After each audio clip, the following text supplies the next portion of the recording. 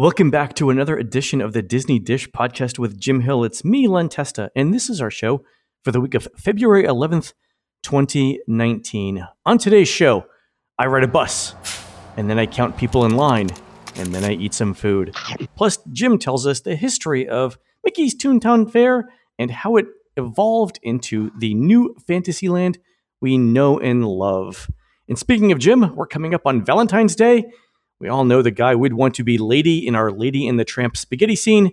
It's Jim Hill. Jim, how's it going? Okay. I got the wrong memo. I'm here in the diaper, and I got the wings with the little bow and arrow thing. But hang on. Costume change. Costume change.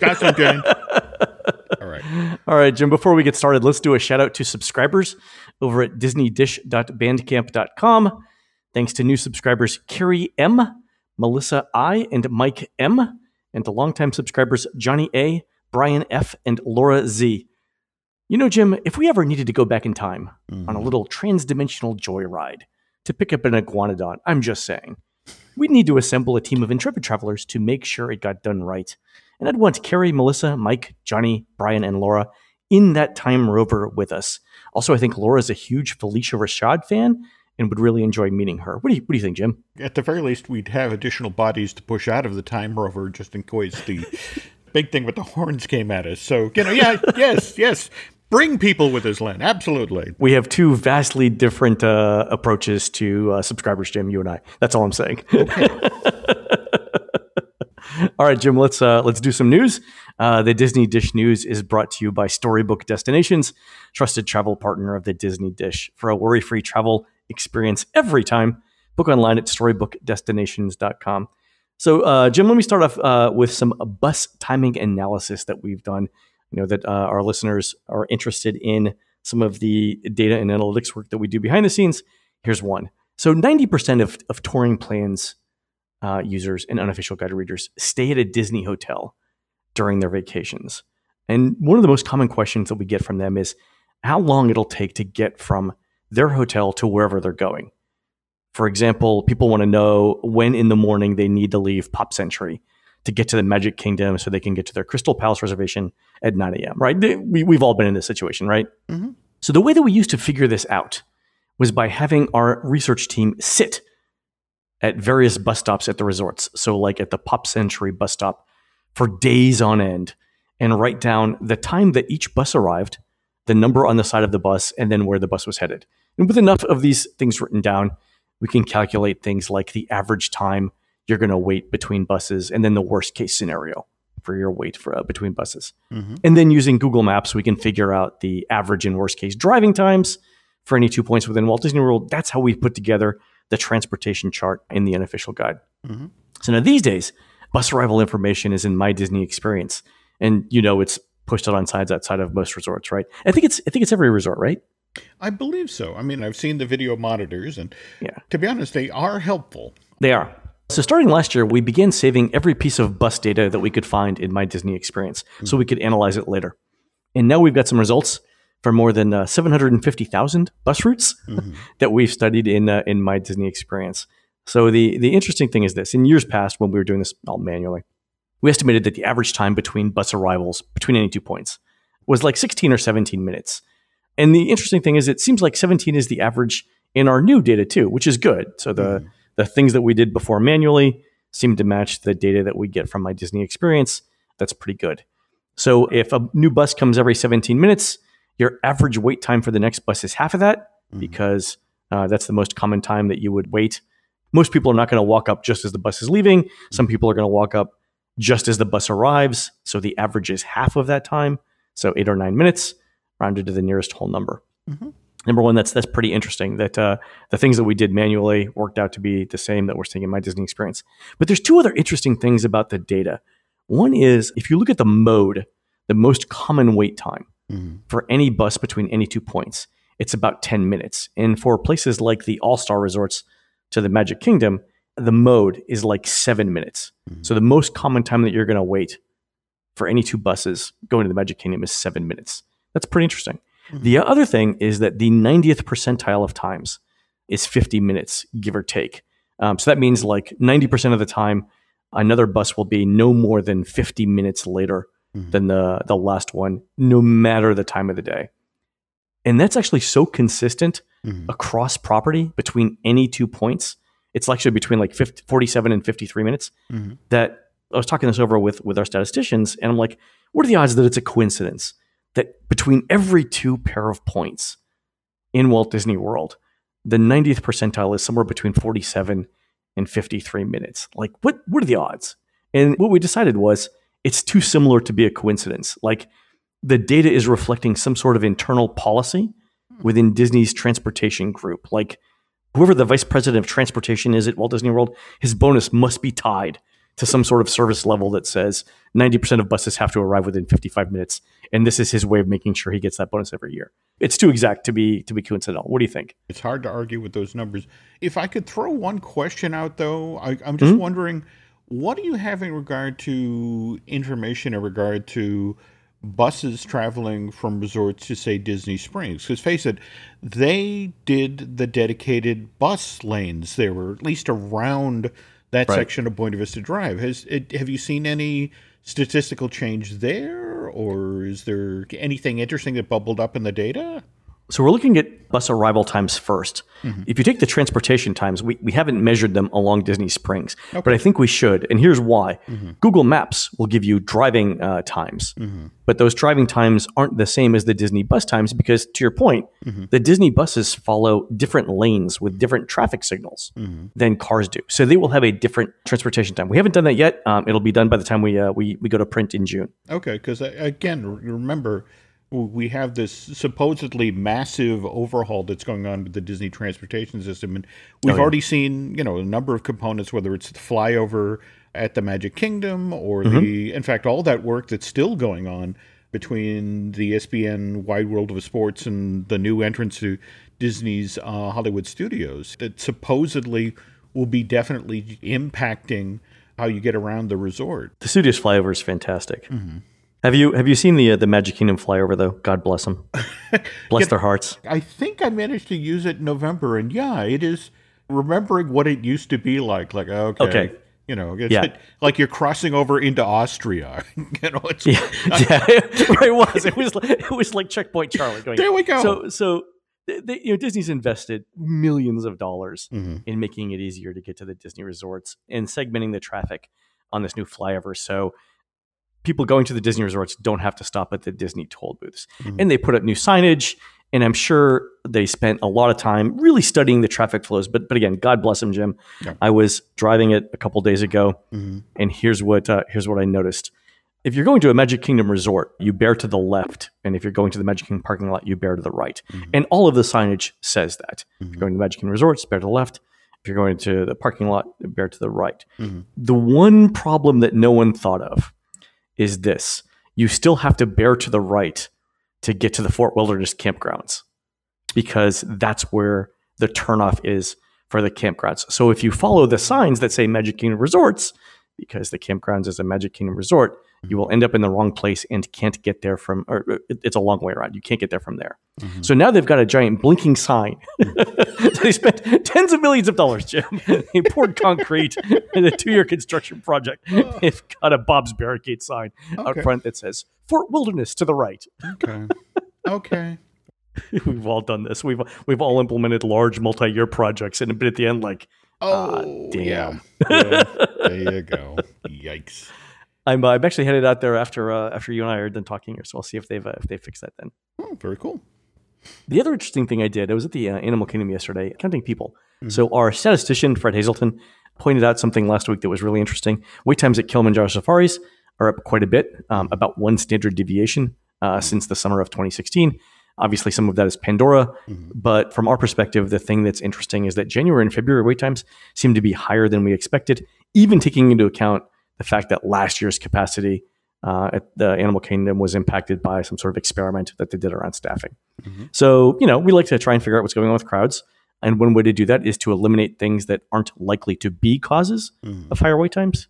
So if I wanted to paraphrase Sherlock Holmes, if you start eliminating things that it can't be, the only things left are the ones worth considering. So I headed out to the Animal Kingdom yesterday to sit around and count people coming out of the rides.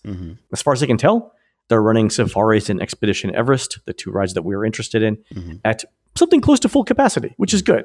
So the number of people that were coming off those rides indicated everything was as full as it could be. So the higher wait times that we're seeing, at least for now, don't seem to be due to any sort of staff cutbacks around the rides. So what that means for our models, though, is that it's something else. Could be that we've overcompensated in trying to back out last year's capacity thing. Could also be that Disney's new daily pricing structure is actually changing attendance patterns. That's something that we won't know for a while yet because we don't have an update on it. And it could be that, people are more evenly distributed throughout the parks now that Pandora's 2 years old and some of that novelty has worn off. We're still working on that. But the good news is we know what it's not. By the way, have you ever heard the Thomas Edison quote about the 6,000 times he failed making a light bulb? Yes. So for our listeners, someone asked Thomas Edison if he ever got frustrated with the 6,000 attempts he made to invent a light bulb before he actually got one that worked. And he said, no, not at all. And he looked at it as discovering 6,000 things that weren't light bulbs instead, which is really, it's a positive way of looking at things, Jim. I like that. I do. So that's the attitude that we're going to have here. The other thing I did was I ate at Harambe Market yesterday. I had the chicken bowl with cilantro and rice. I had a little spicy barbecue sauce on the side. It was really good. I mean, even for $11.49, it was better than I expected, and it was also a lot of food. I still think it's a humanitarian crime to charge $4 for a Coke.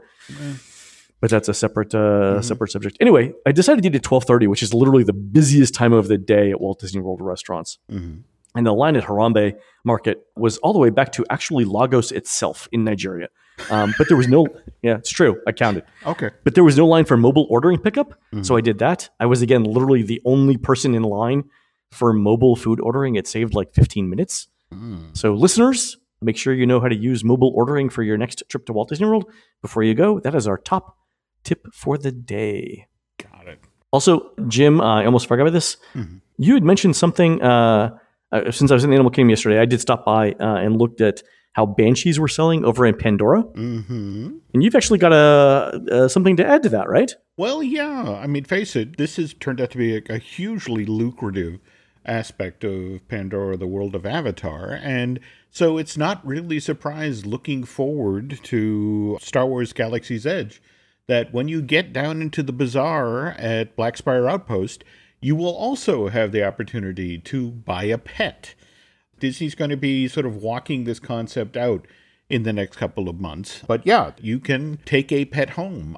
That said, though, they're getting genuinely crazy about the whole notion of the Planet of Batuu is totally separate from Disney's Hollywood Studios and Disneyland Park. I mean, evidently, the cast members, they're already starting to do some prep. And it just, remember how you were talking about how the people who used to work in the rookery at Avatar, they would speak Na'vi, they would talk about the documentary that James Cameron made. It's just sort of like the cast members that work in Black Spire Outpost are going to have equal sort of, or at least the opening team, mind you, will have that drilled into them as well. It's like, you are not at a Disney theme park.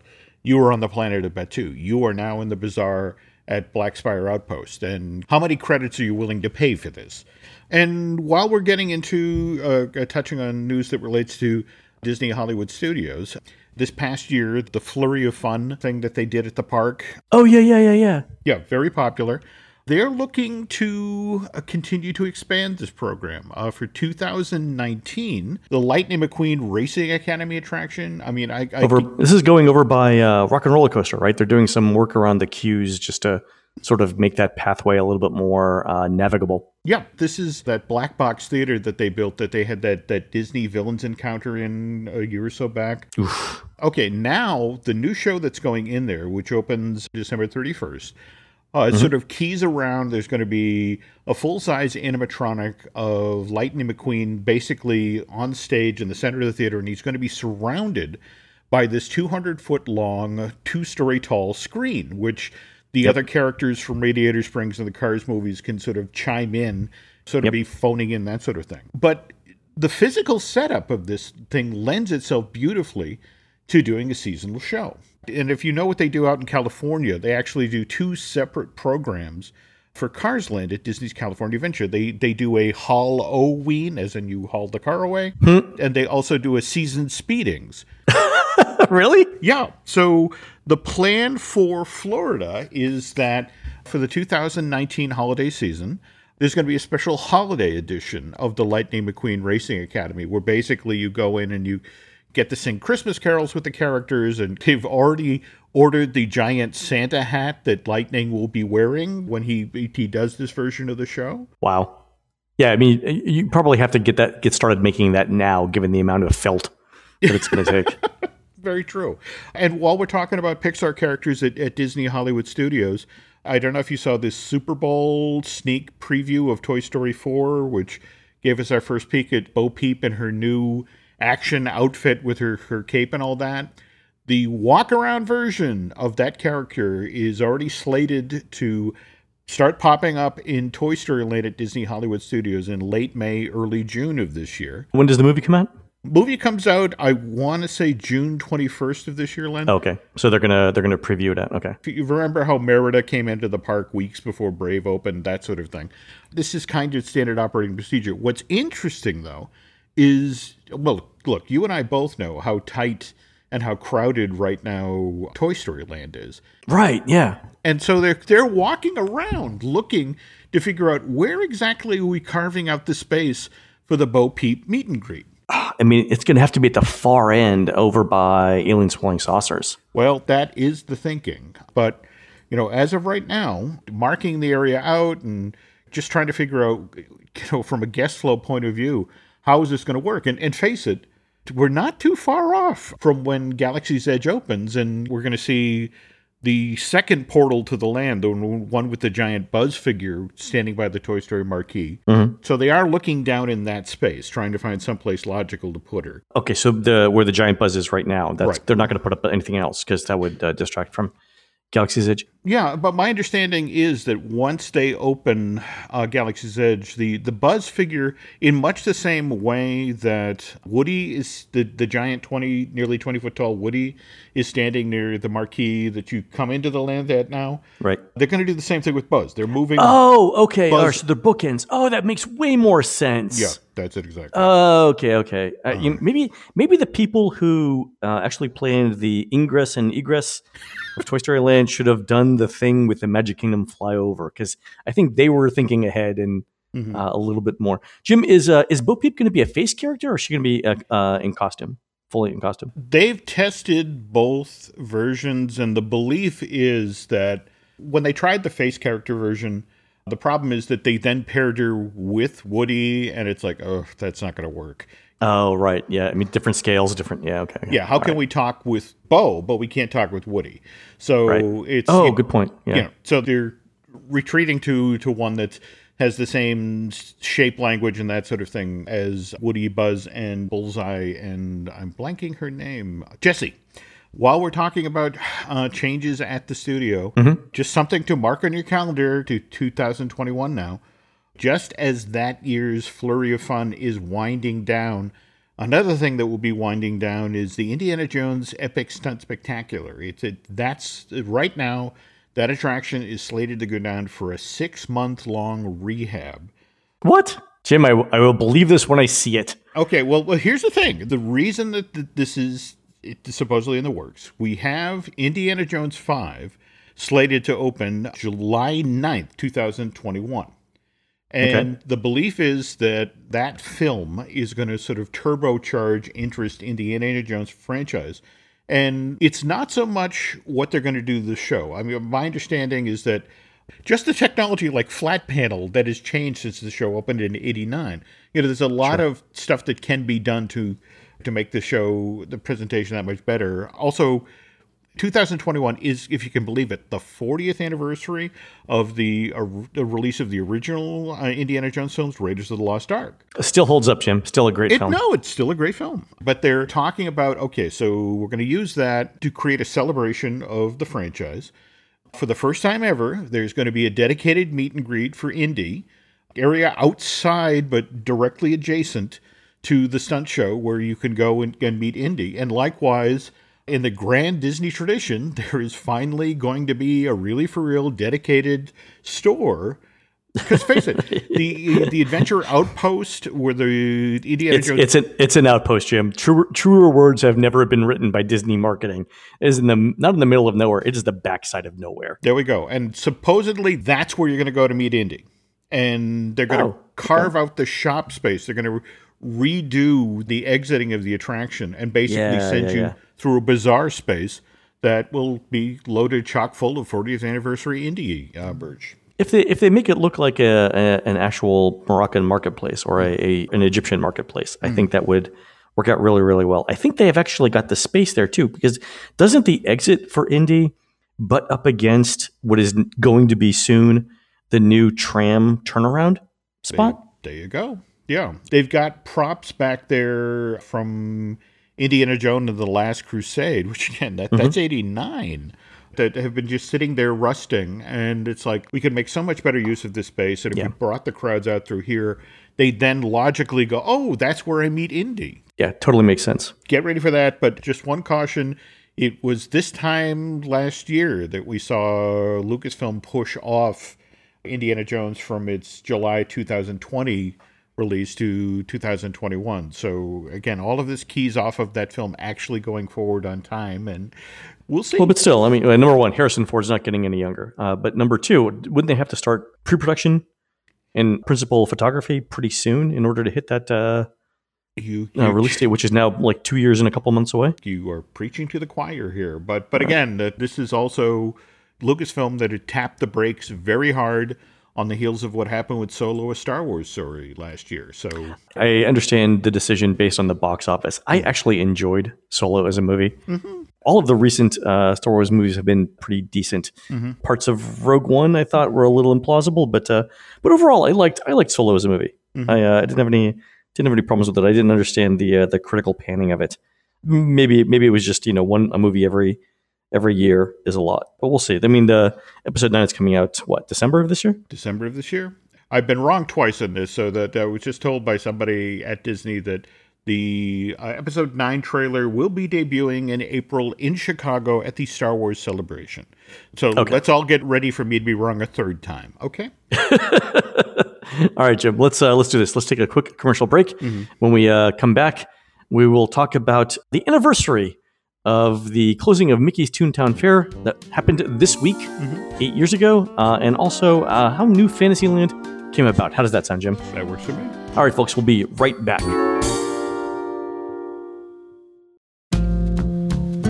And we're back. All right, Jim, this week marks the 8th anniversary of Mickey's Toontown Fair closing in the Magic Kingdom. Now, we've talked previously about why Disney created Mickey's Birthday Land, which became Mickey's Toontown Fair. We've talked about that before. Yep. But we haven't really spent a whole lot of time talking about why Disney wanted to make a new Fantasyland, what motivated them, and how they decided to make it as big as it is, right? Because Mickey's Toontown Fair is a tiny portion of what is now New Fantasyland. To be specific, it's the Storybook Circus section. Yep. So what made Disney 10 years ago decide to go from, we're going to change this Mickey's Toontown Fairland and make it a permanent part of Fantasyland, to something much, much bigger, the largest expansion project in the history of the Magic Kingdom? Can you walk us through that? To be honest, we even have to jump back 10 years prior to that.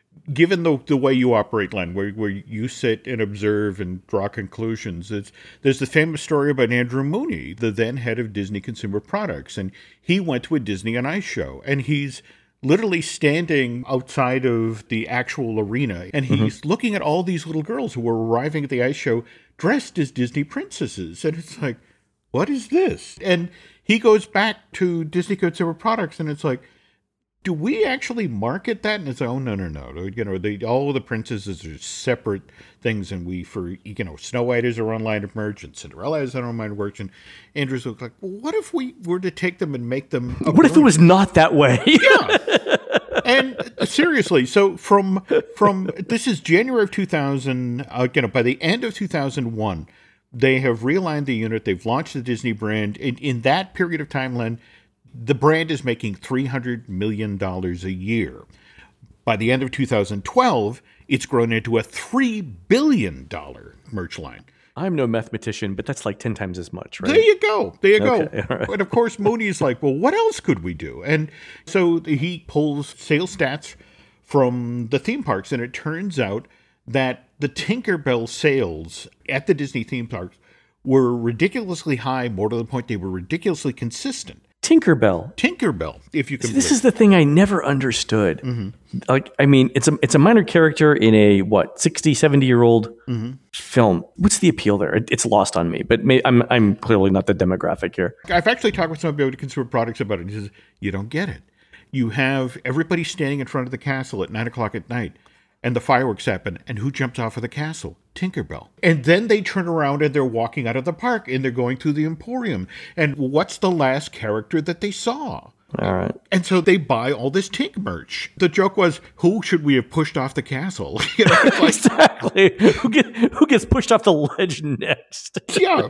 So anyway, 2005, they launched the Disney's Fairies line with the launch of Gail Carson Levine's Fairy Dust and the Quest for the Egg book. By 2006, because there's a line of dolls supporting that. By 2007, Disney Fairies all by themselves, it's generating $800 million in global retail sales. I can't believe that. Didn't they try like a line of dolls too? They did? Like to look like the Bratz dolls? Something like that. I seem to remember that. Yeah, I mean, you go to the Disney store, and every so often you'll see these things like, literally right now they have what they call the Big Feet plush, where it's your classic Disney characters only have giant feet. Anyway, back to Disney Fairies. So they figured that the way to fuel the growth of the Disney Fairy franchise is they launch a series of Disney Fairy films. First of those, Tinkerbell, comes out in September of 2008. And we pivot to Parks and Resorts, which is watching all of this money pour in to the Disney Princess and the Disney franchise, a Fairies franchise. And it's like, it's time for those franchises to have stronger representation at Walt Disney World. Not on their artistic merits, but on the financial benefit. Absolutely. Okay. Absolutely. Fair enough. Okay, so the Fantasyland Forest project is set in motion of fall of 2008. And what's it called? Fantasyland Forest.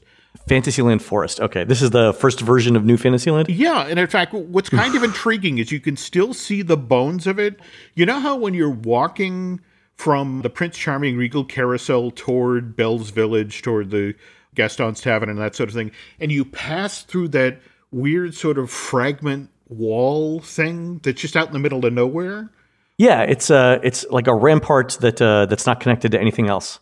They're called the Fantasyland Gates. And the idea is that once you pass through that, you've just entered the woods that Snow White and Briar Rose ran into to hide from the Wicked Queen and Maleficent. Ah, okay. All right, but again, that allowed them, as you mentioned, the largest expansion in Magic Kingdom history, bumping out Fantasyland from 11 acres to 21 acres.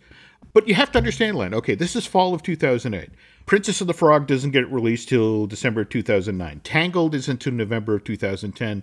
And the biggest Disney princess movie of all time, Frozen, which would go on to sell $1.2 billion worth of tickets worldwide during its initial theatrical release, isn't until November of 2013. So it's important to understand, none of that was taken into consideration when they were initially designing this land. This is all on the back of Disney princesses and Disney fairies.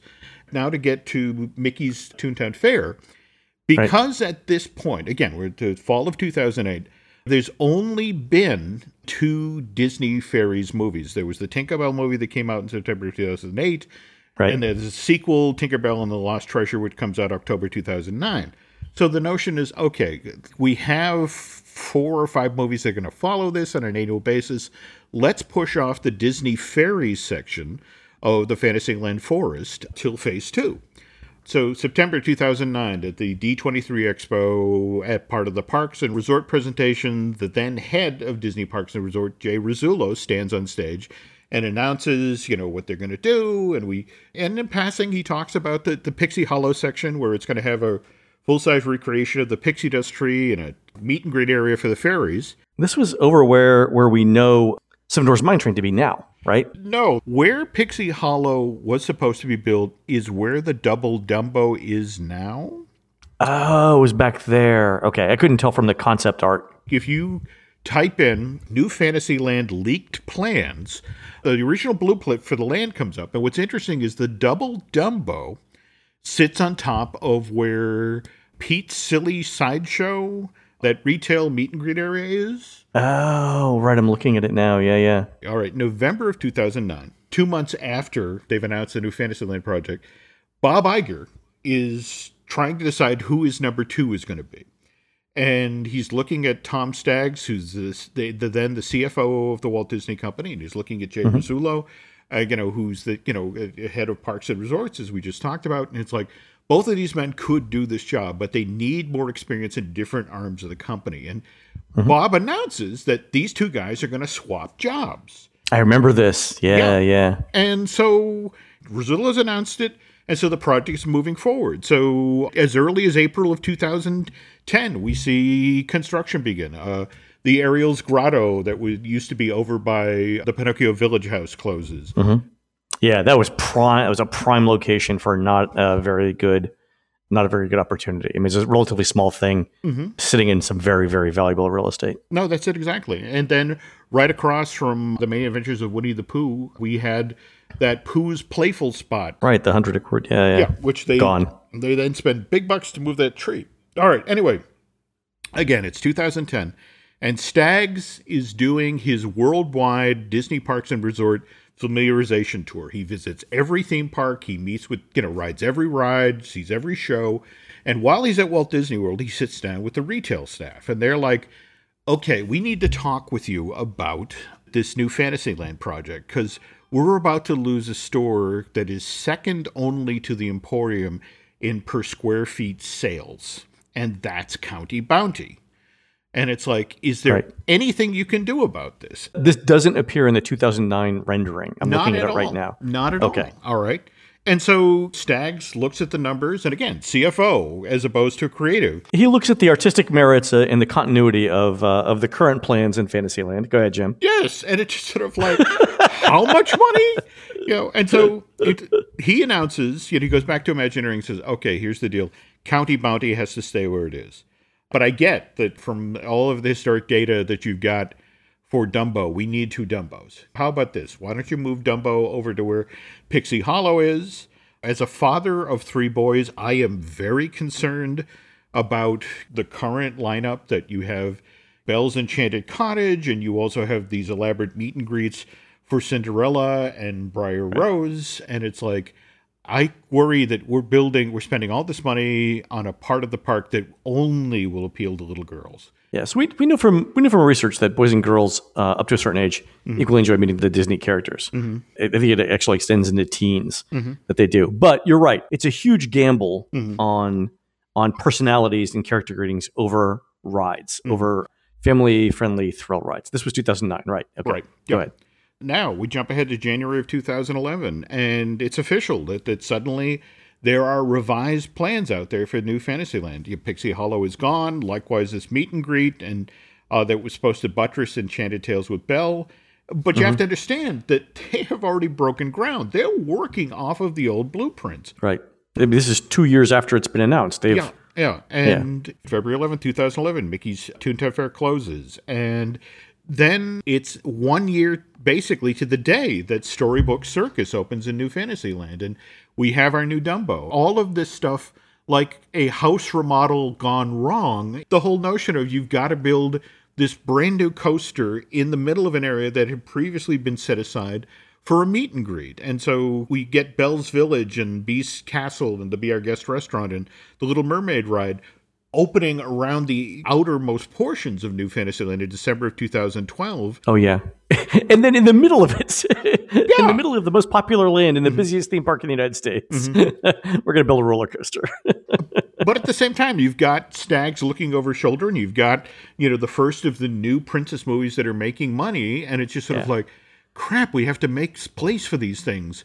And so that's how we end up in March of 2013 with the Rapunzel Tower and the Tangled Toilets over by Small World. And May of 2014, finally, the newly revised version of New Fantasyland is completed with the opening of Seven Dwarfs Mine Train. And Jay Rizzullo, after switching jobs and dutifully learning how to be a CFO and that sort of thing, finds out he's being passed over. So he announces in June of 2015 he's leaving the Walt Disney Company.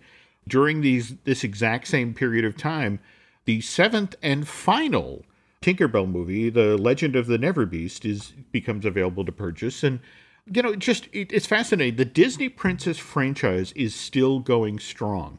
For some reason, again, and remember, Len, at one point, all by itself, Disney Fairies was making $800 million in global retail sales.